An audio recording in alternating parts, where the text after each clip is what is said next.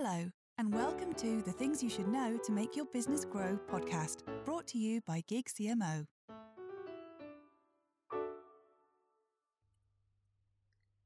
What are the benefits of a more flexible office culture?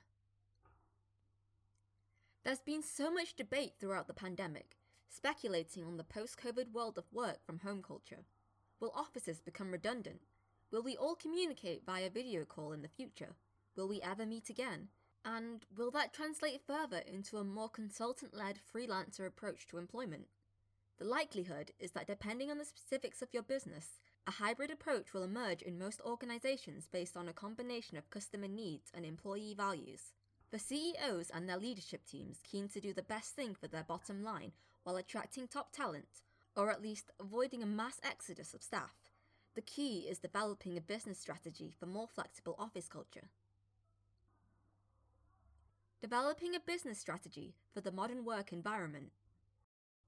On balance, the enforced work-from-home culture fostered during 2020 to 2021 has been a success.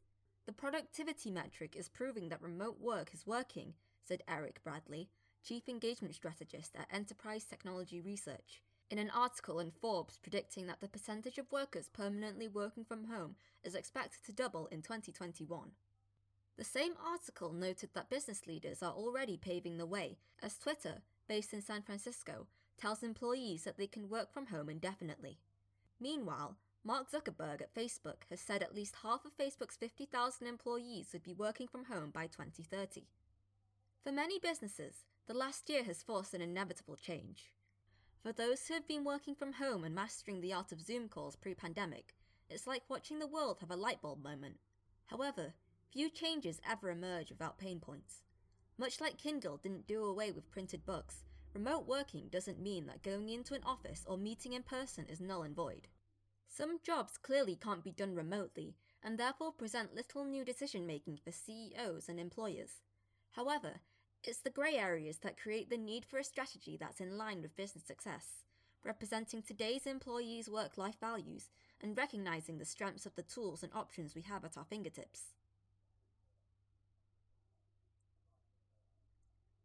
Choosing which roles and functions benefit from remote working. A report by McKinsey analysing 2,000 tasks, 800 jobs and 9 countries has predicted that it's likely that 20% of the workforce could work remotely 3 to 5 days a week as effectively as they could if working from an office. In broad terms, assuming day-to-day tasks weren't location-specific, functions such as information gathering and processing, communicating with others, teaching and counselling, and coding data are theoretically suited to remote working. They categorised their data and found that activities of the highest potential for remote work included updating knowledge, learning, interacting with computers, some creative thinking such as digital design, strategic discussion and communication, some information processing. What's the role of in-office meeting and working? Where remote working became less effective, collaboration was more important.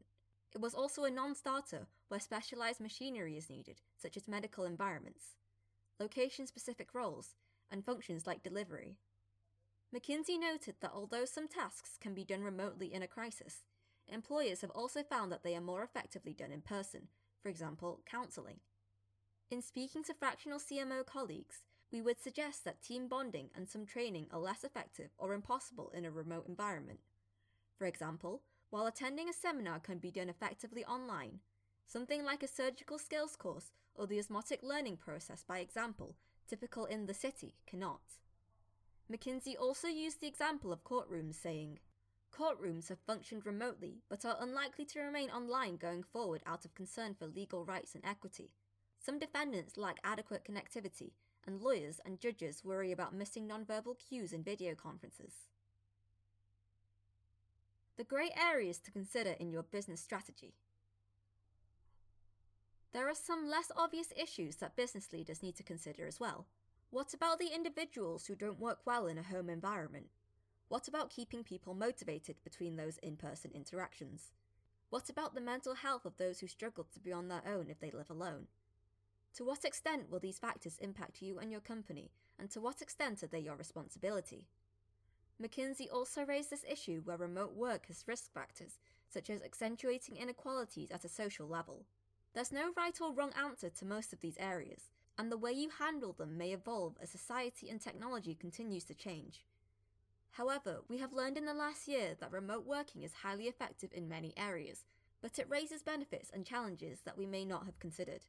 Rather than being an either-or situation for most businesses, it serves as an additional option for business leaders to add into their recruitment, management, and strategic arsenals. It allows organizations of all shapes and sizes to tap into a fractional talent such as a CMO or a CEO whisperer. At Gig CMO, we work with you to make your business grow more effectively. We do that by giving you access to some of the most experienced and talented marketing leaders available, fractional CMOs. Strategy, insights, execution.